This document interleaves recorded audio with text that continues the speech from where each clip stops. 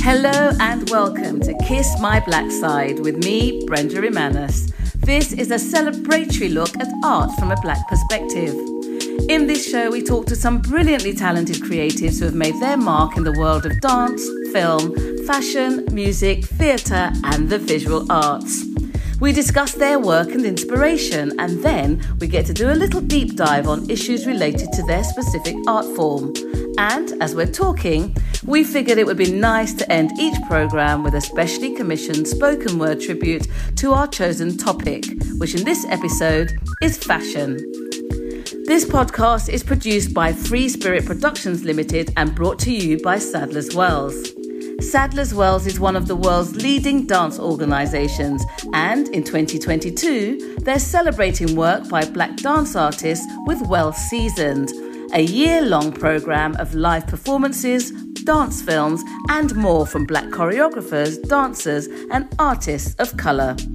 My first guest is the name on the tongue of every fashion person in the know that I ask, who excites you? Hailed as one to watch, Saul Nash is a young designer whose menswear collections combine movement, technical innovation, and sporty sass. His career already boasts prestigious awards such as the Queen Elizabeth II Award for British Design and the International Woolmark Prize, which celebrates outstanding fashion talent from around the globe. This amongst his other achievements. Welcome, Saul. We're also joined by a designer of a different generation with an equally impressive background. Avis Charles was a graduate at the London School of Fashion and has gone on to amass 40 years in the industry, building her own consultancy agency and having the likes of Oprah Winfrey and Victoria Beckham as clients. She works with the Prince's Trust, has her own silk scarves range, and also finds time to mentor teenagers and design entrepreneurs. Welcome to you too, Avis.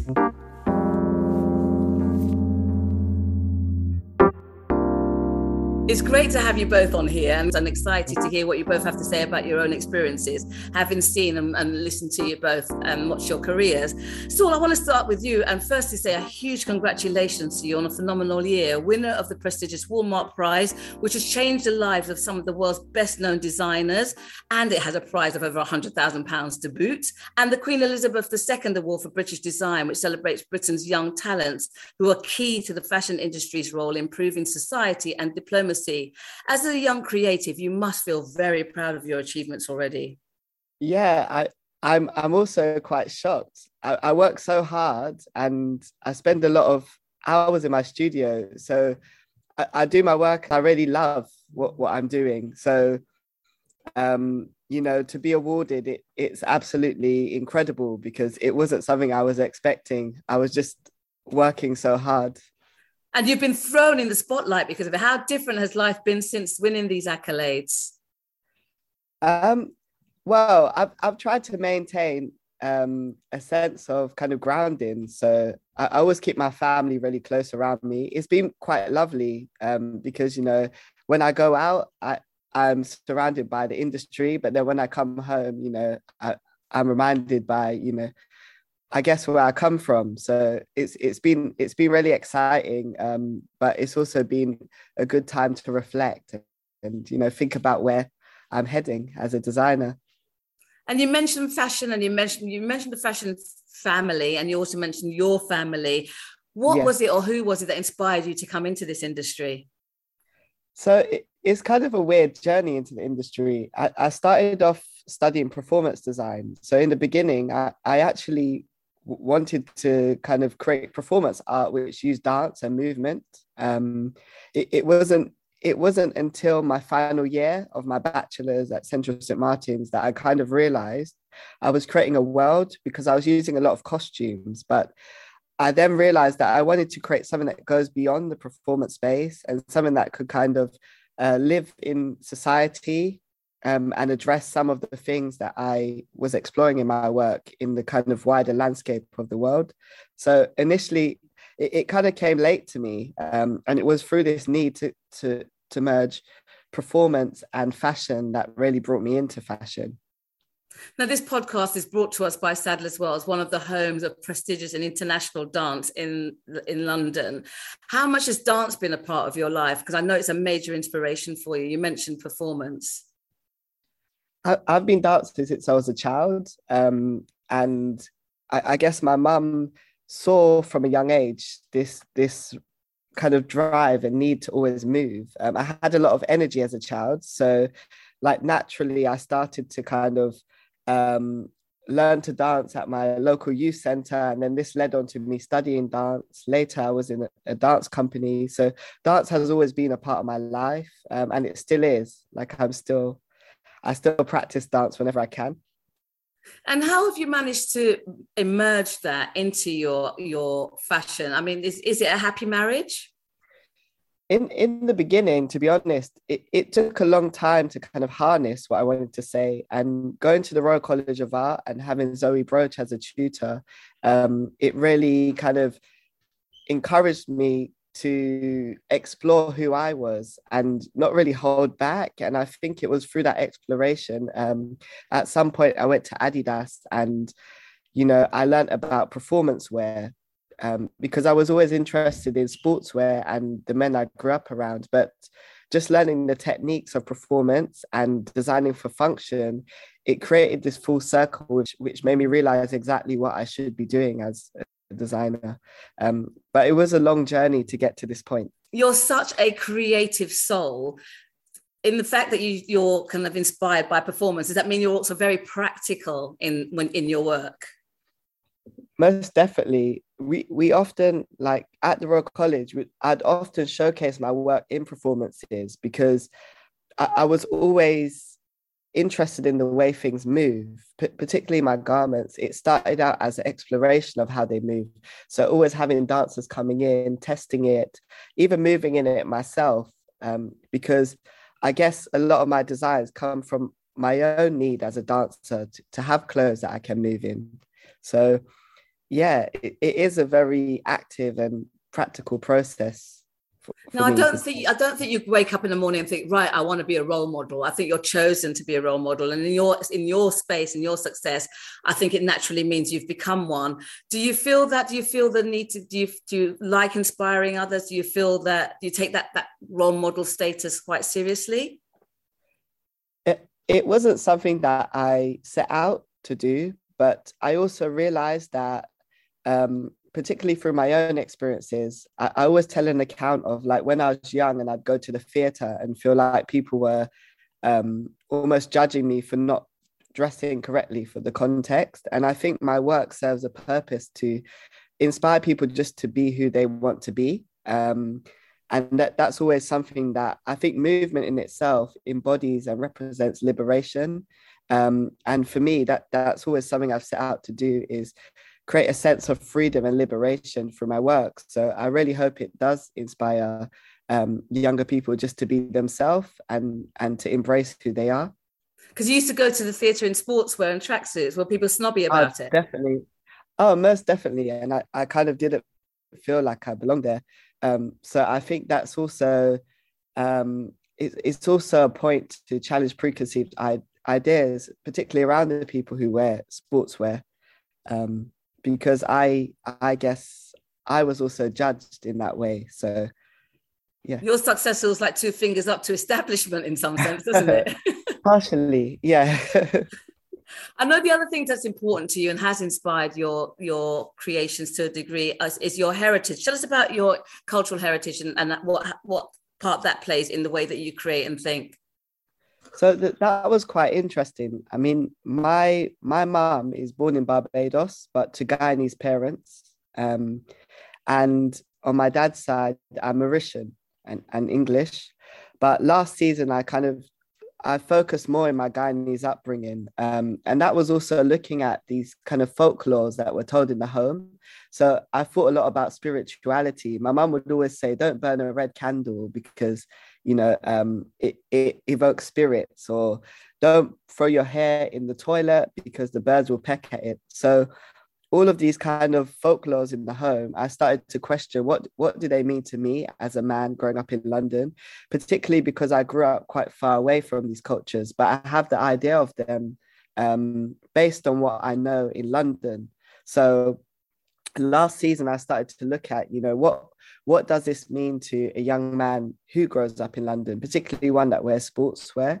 And I think what was exciting, I showed that for a barbershop, which a lot of my interactions with my culture were in the barbershop. You hear the music, you have the food, and just the vibrant energy of it. I thought that was the best way to communicate that to my audience. When you said that, just reminded me, I was combing my 92-year-old mother's hair the other day, and I took the extra hair off the brush and threw it in the toilet. And I did not tell her because she's going to go mad. So it just reminded me. Throwing it in the toilet is better than the bin, my mum would say. Yeah. She said the bin was where birds would peck at your hair. Yeah, or if it gets burned, it's like you're burning their spirit. Yeah. So Avis, you're hearing this young talent, and how much of what Saul said about his career resonates with you? It actually resonates quite a lot, because hearing what he was saying about performance and going to the theatre, obviously I started from a completely different point of view in regards to the way that I studied and doing an apprenticeship. So we're talking about early 70s when I was doing this. But the thing about it is, when I was younger, one of the things that I always did was dance as well. And my daughter actually went to a performing arts school, arts educational school. So going to places like Sadler's Wells or Royal Ballet, we also stuck out like a sore thumb. But that was being Black, not just because of what we were actually wearing. And I certainly know when my daughter was at school, what she went through in regards to the fact of only being, one of two Black girls that were in the class, and the comments and everything else. And so I think that within regards to my journey to get here and what's made me who I am, you talked, Saul, about your family. And I know without my parents, I couldn't have done this. Everything that I've achieved today is because of them. And I started by doing an apprenticeship with a company called Susan Small, a couture house that was in the West End. And this couture house made clothes for the females of the royal family. And up until now, we still are trying to work out how my mother, coming over in the 1950s, could take herself into the West End, find this couture house and convince them to take on her 17-year-old daughter as an apprentice, as well as allowing her to do day release at college as well, going to London College of Fashion. But the whole basis of that was life-changing. But the mantra from both her and my father was, you start at the top and you stay there. And 50 years on, that's exactly where it is, because everything I do is at a really high level, because I think it's important. And I think it's important for me as a Black woman. And I think it's important because of the ones that are coming behind. And what you've achieved is extraordinary. And I look at what our young Black designers are doing, and the tenacity and the difference and the change that they are making to the industry, the level of individuality. And with what you're saying, we're talking about studying, continuous learning, research, building your confidence, and also having a vision, and somewhere along the line having a business plan, but we won't bother discussing that in detail. That's one of those, we'd never still be here. And also belief and having a second strand as well, because in business, it's not easy to just stay on the one path. And obviously doing something within what you do. So even though I have the consultancy, couture, I just love, in fact, it's become virtually like my therapy. So the reason why I'm here is because, as Brenda mentioned, making a wedding dress for a client. And the interesting thing, and again, it's down to the way that I was taught in my apprenticeship, was that we did one fit-in of the toile. So that's obviously the mock-up. And yesterday we did the fit-in of the final piece. I have nothing to do on it except hand sewing. And this is a corseted bodice on a young lady that I've only met once. I know her mother very well. And, you know, Brenda mentioned the dress, mentioned Oprah Winfrey, and that was the Victoria Beckham dress. And that dress was made purely from measurements. Wow. Weren't you terrified? Wow. Well, yes. But the thing about it is, this is back to, you know, the confidence and understanding your client. So I'm looking at every detail on the client, them, you know, on the customer themselves. So the fact that it was a Victoria Beckham dress that obviously would have on the model would have been a size 8, 10, right? And to grade it out to, you know, a different size purely from measurements. It's also known how to construct the garment as well, knowing where the pressure points are. But also, I've met Oprah on a couple of occasions anyway, and anybody I meet, I can visualize their entire body. And then looking at what she looked like in images, in pictures and stuff like that, that's why I was able to do it. And did you find her inspiring? I'm almost getting gossipy now, but did you find her inspiring to meet and to work with? Well, when I think when I met her, it was at a concert at in South Africa. I was invited as a guest of Nelson Mandela. Here we go, name dropping. As you do. As you do.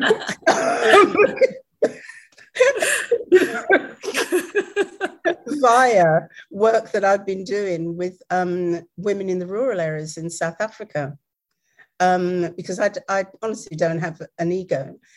So when I was actually invited by the people who had said to me, oh, Madiba has invited you as his guest, you know, when something just goes in your head and you think, no, that can't even be correct.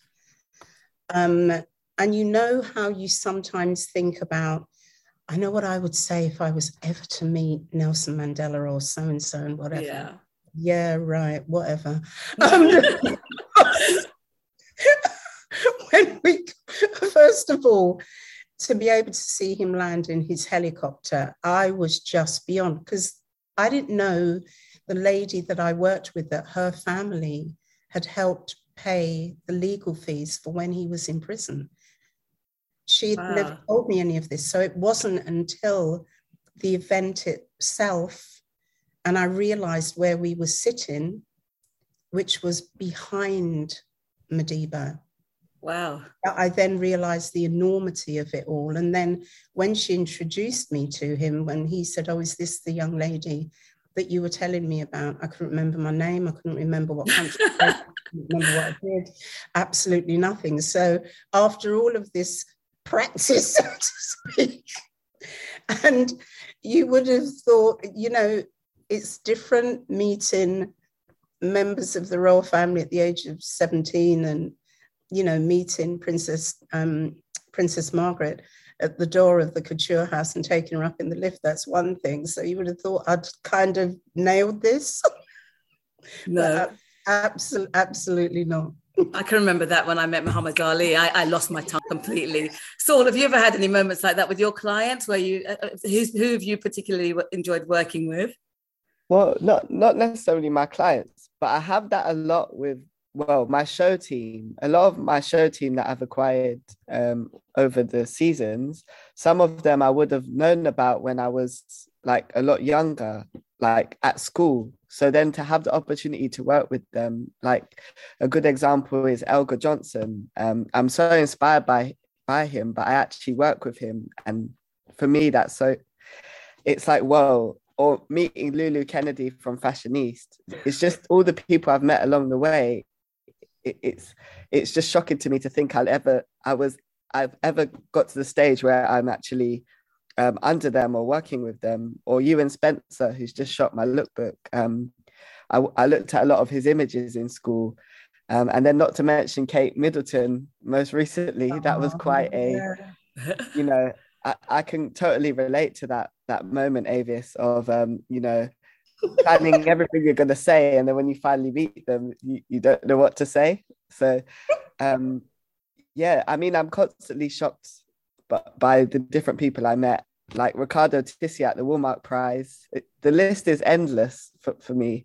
Are you mindful though? I must ask you, because if you look at the Woolmark Prize as one of your many accolades, it is renowned for changing the lives of some really big names in the international fashion. Are you waiting for that? Are you aware of the enormity of it, and does it impact you in terms of when you're creating? Do you think, oh my God, the pressure's on? How do you take all of that in?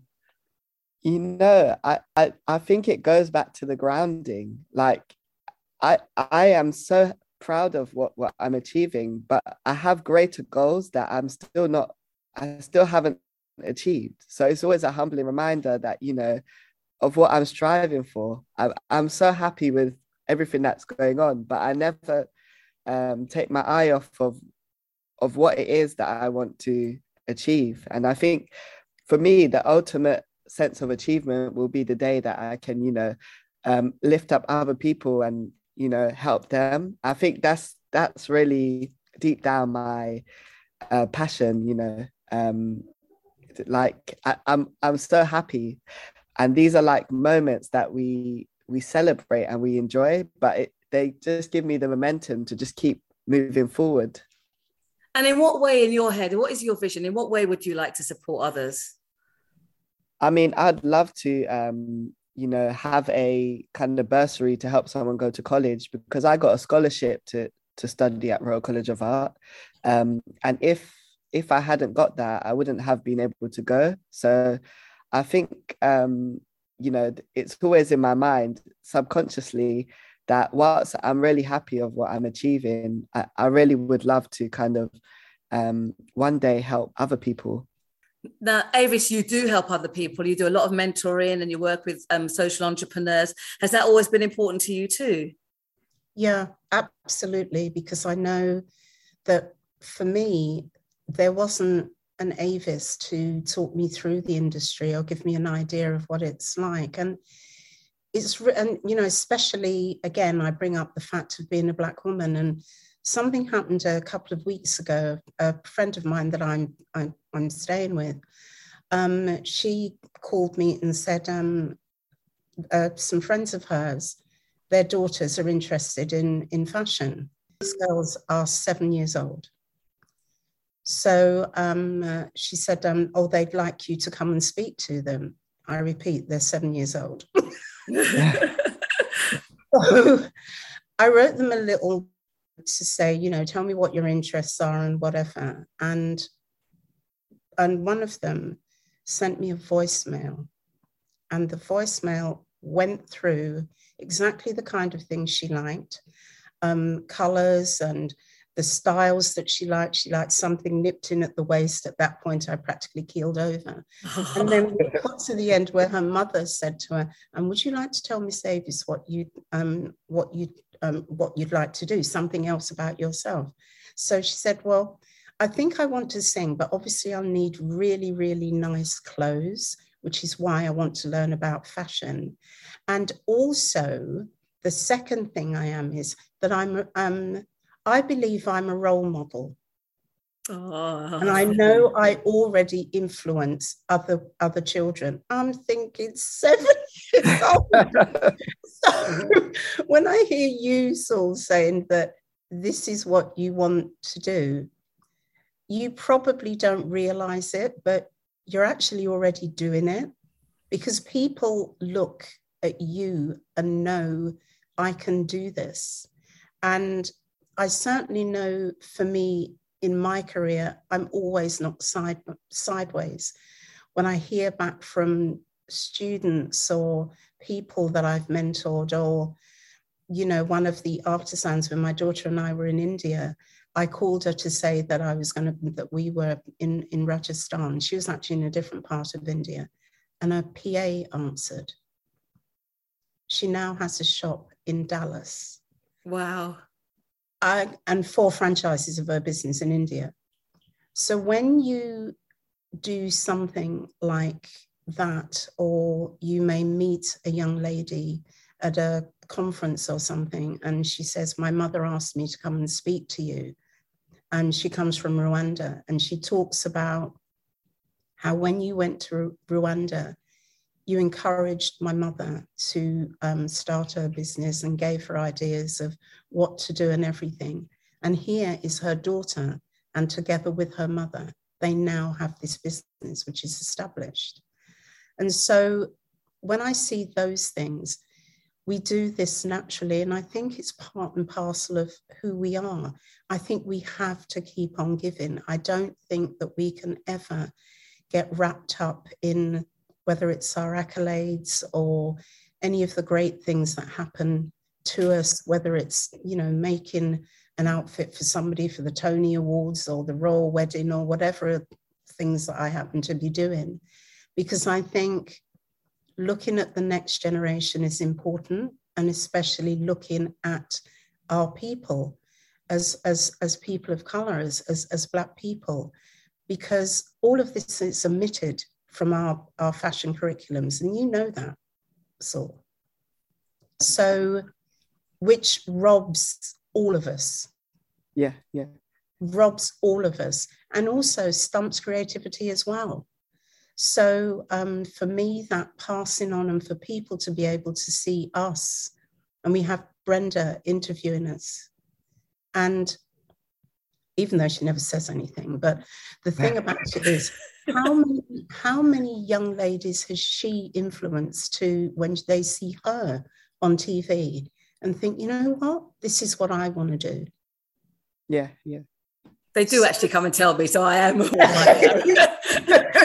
But you know, it's a testament what you're saying about you can't be what you can't see. But what I really would love you to share with us, Avis, I'm sure it will interest Saul as well, is it's the whole putting our experience in the historical context of fashion, the way you feel that we've been omitted, and how you'd like the curriculum, particularly in fashion colleges, to be changed to reflect that. You know, I just simply call it an omission of history, because, you know, this is never included. And honestly, if this discussion was 24 hours a day for the next year, it would never be able to fill in the amount of bits that are missing in regards to historical context. And we, you know, as I said before, it robs our designers, it robs all designers. It doesn't matter what color they are.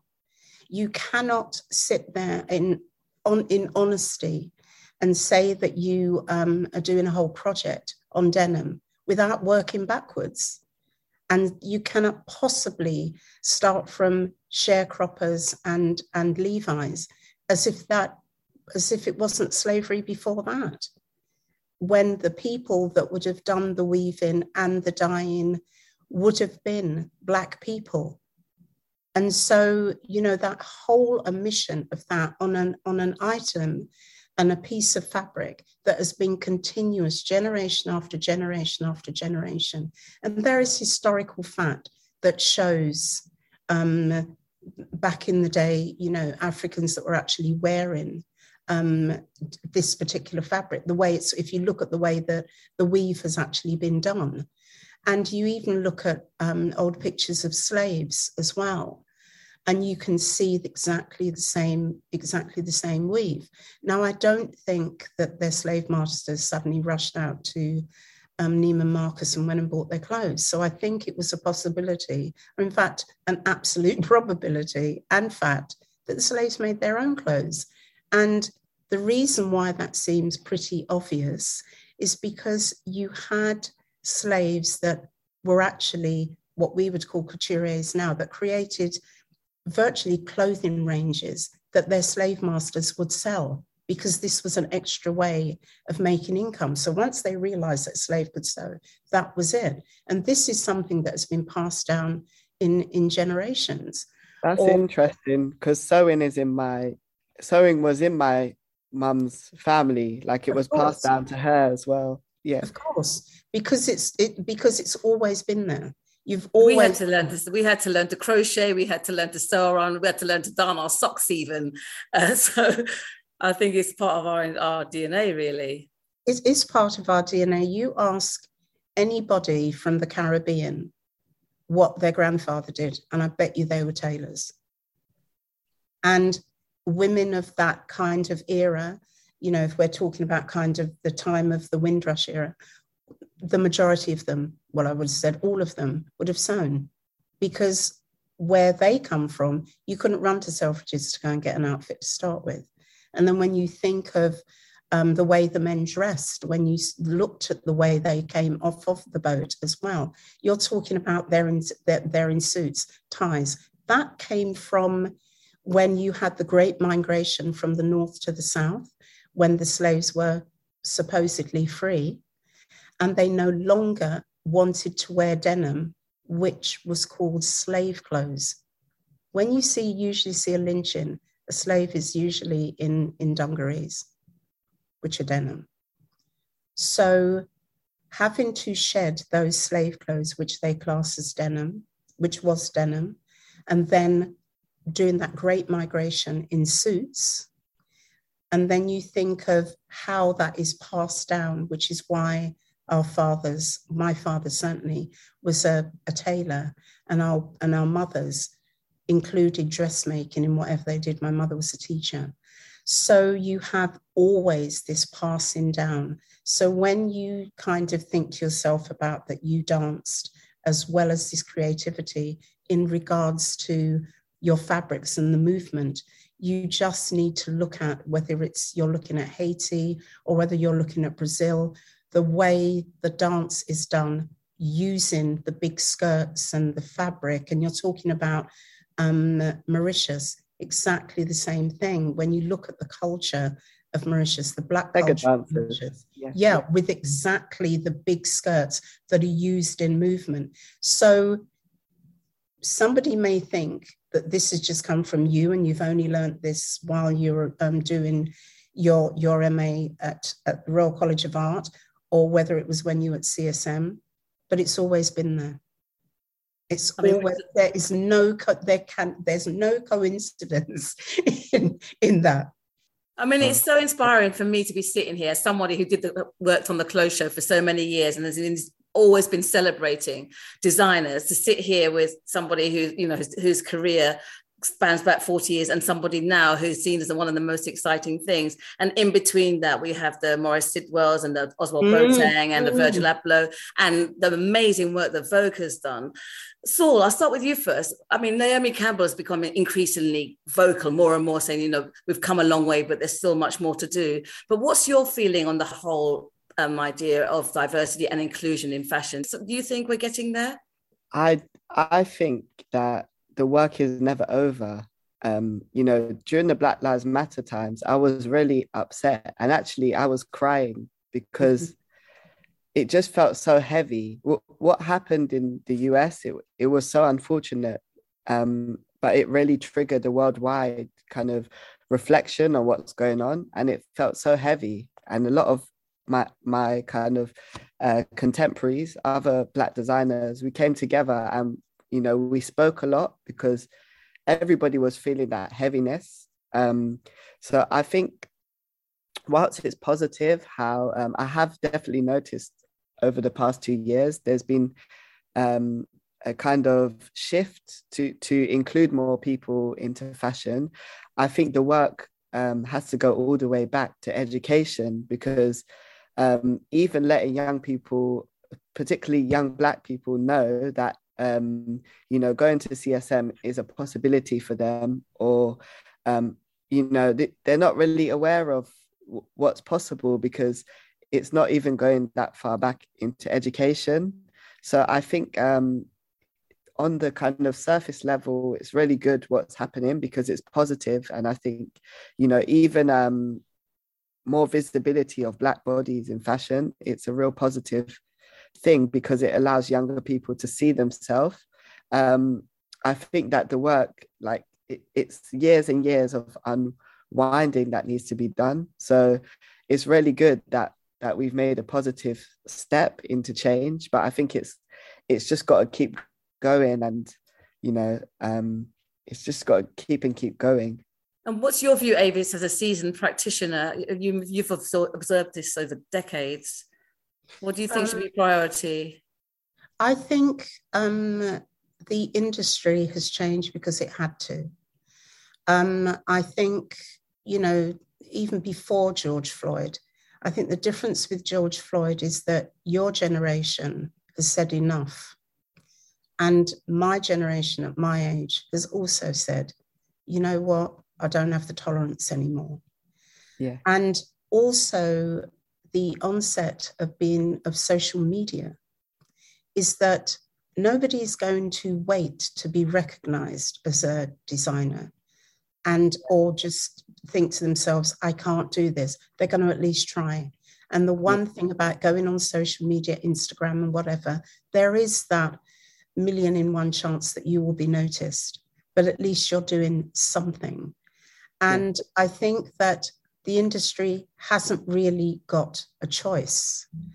And when it comes to the curriculums, whether they like it or not, they're going to have to include all the kind of things that I say, whether they want to or not. So if diversity, inclusion, and whatever else they want to call it, sorry, I'm rolling my eyes at this moment, you want to do it in a piecemeal kind of fashion, there's not only me that are going to say, oh, hell no, you need to be included in this. And I'm exceptionally vocal because I have no fear. At this age, what exactly are you going to do to me, really? Apart from the fact I have a sister that's a judge, so I'll sue. I'm really not going to, I could not possibly continue my career without being vocal about these things. Definitely. About the fact that there has always been Black couturiers, always. And we're talking about from Hollywood times as well. And, without including, people like Miles Davis, it wasn't just music. It was his whole sense of style. But Black men were doing that anyway. And this, again, is coming out of slavery. And you think about your own upbringing in regards to the way that we have to dress.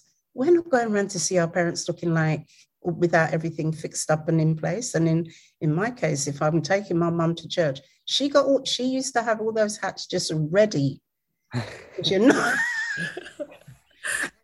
You have this hat on and you're praying, none of your friends are going to see you, right? So I think that kind of, the change that is coming now, this is a juggernaut coming down a hill and it is not going to be stopped. So when you see a Saul Nash, our young people are just not going to put up with it. They'll demonstrate for so many different things because their voices need to be heard. And especially when you understand your history, your voice is definitely going to be heard because you're not going to go back. And people like myself, and I'm not the only one, have laid these foundations, and we've already put up with most of the nonsense. And at least, the fact that we're here having this conversation, and the fact that we have an independent Brenda that's allowing us to have this conversation on a platform like this is huge. Well, I think it's hugely important that we do get an opportunity to celebrate Black creatives, which is why I wanted to do it, and which is why I called it Kiss My Black Side, because I think there's an attitude and a confidence now that we have that, like you said, is not going backwards. And you're just so amazing people. Who doesn't want to know about you? Who doesn't know about you? Before we do go, because we are going to run out of time, and I hate that, all of us have been influenced. We mentioned Oprah. If I didn't see the Oprahs and the Trevor McDonalds and the Morris Stewarts, I wouldn't have known it was possible for me. So I just wondered, Saul, who inspired you? If you were to pass on the baton backwards or forward, who would you say has been a great inspiration for you that you'd like the audience to hear about?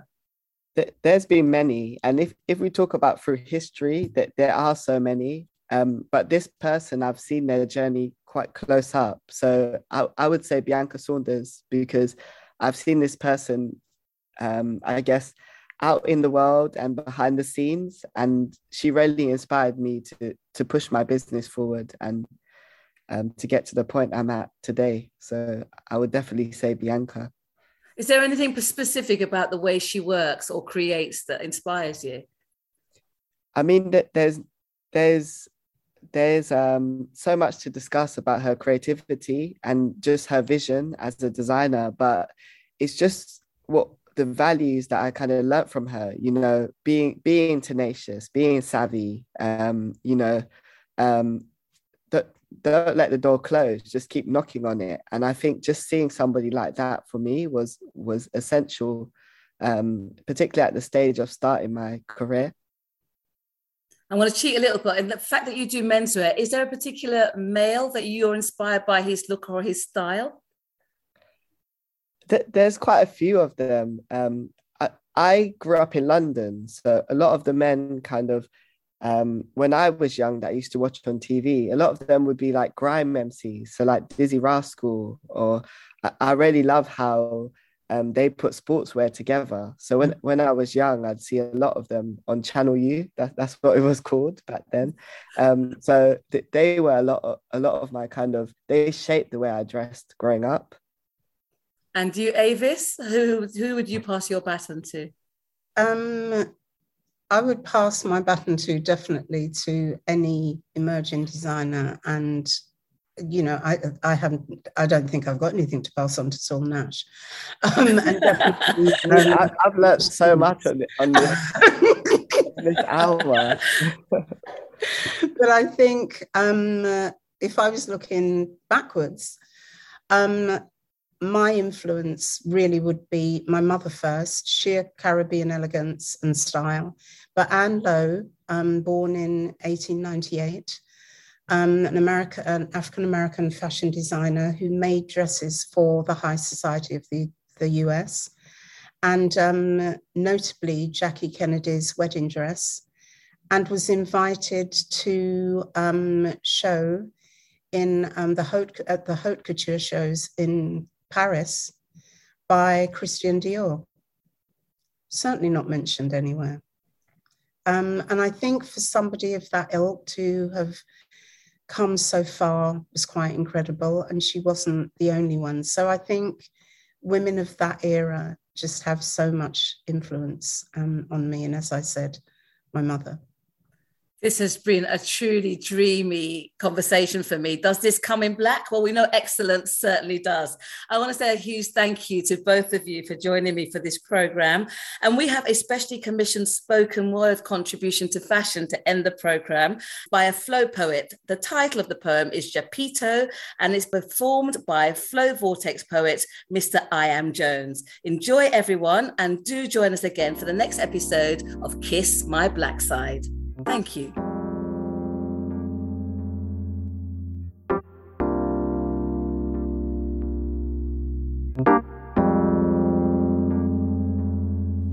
Don't even think to look down. Your crown looks good, wear it well, homie. Never take it off, not for nobody, not for nobody. Hold up. Fresh Prince, hold up. Fresh Prince from the kingdom of the slums. Preach like there's diamonds in your tongue. Like soul is laid in gold, exposing the miseducation of the institution. Make love to what you doing. What if you had to walk down the runway to start a revolution? Yeah, I made this myself. The thrifted, gifted, lifted, I damn near float down the sidewalk. Don't remember where I got these jeans, that's just side talk. Seconds before it's fashionable, it's deemed ghetto, and Geppetto thought he could remake it, but I'm a real boy. Rocking the brooch my greatest aunt gave. Lacing threads my mama made. Walking in shoes my daddy saved for such an auspicious occasion as this. Hell, only time I look down is to see the sun bouncing off and reflecting in these shades. The runway was built with me in mind. I time travel to give them the specs. Make it acceptable for holy feet. Fresh Prince leaving Fresh Prince every time I walk in. I'm perpetually overdressed. And yes, it's on purpose. But the crown fits perfectly. So I can't take it off. Not for nobody. Not for nobody. Kiss My Black Side is a Sadler's Wells production.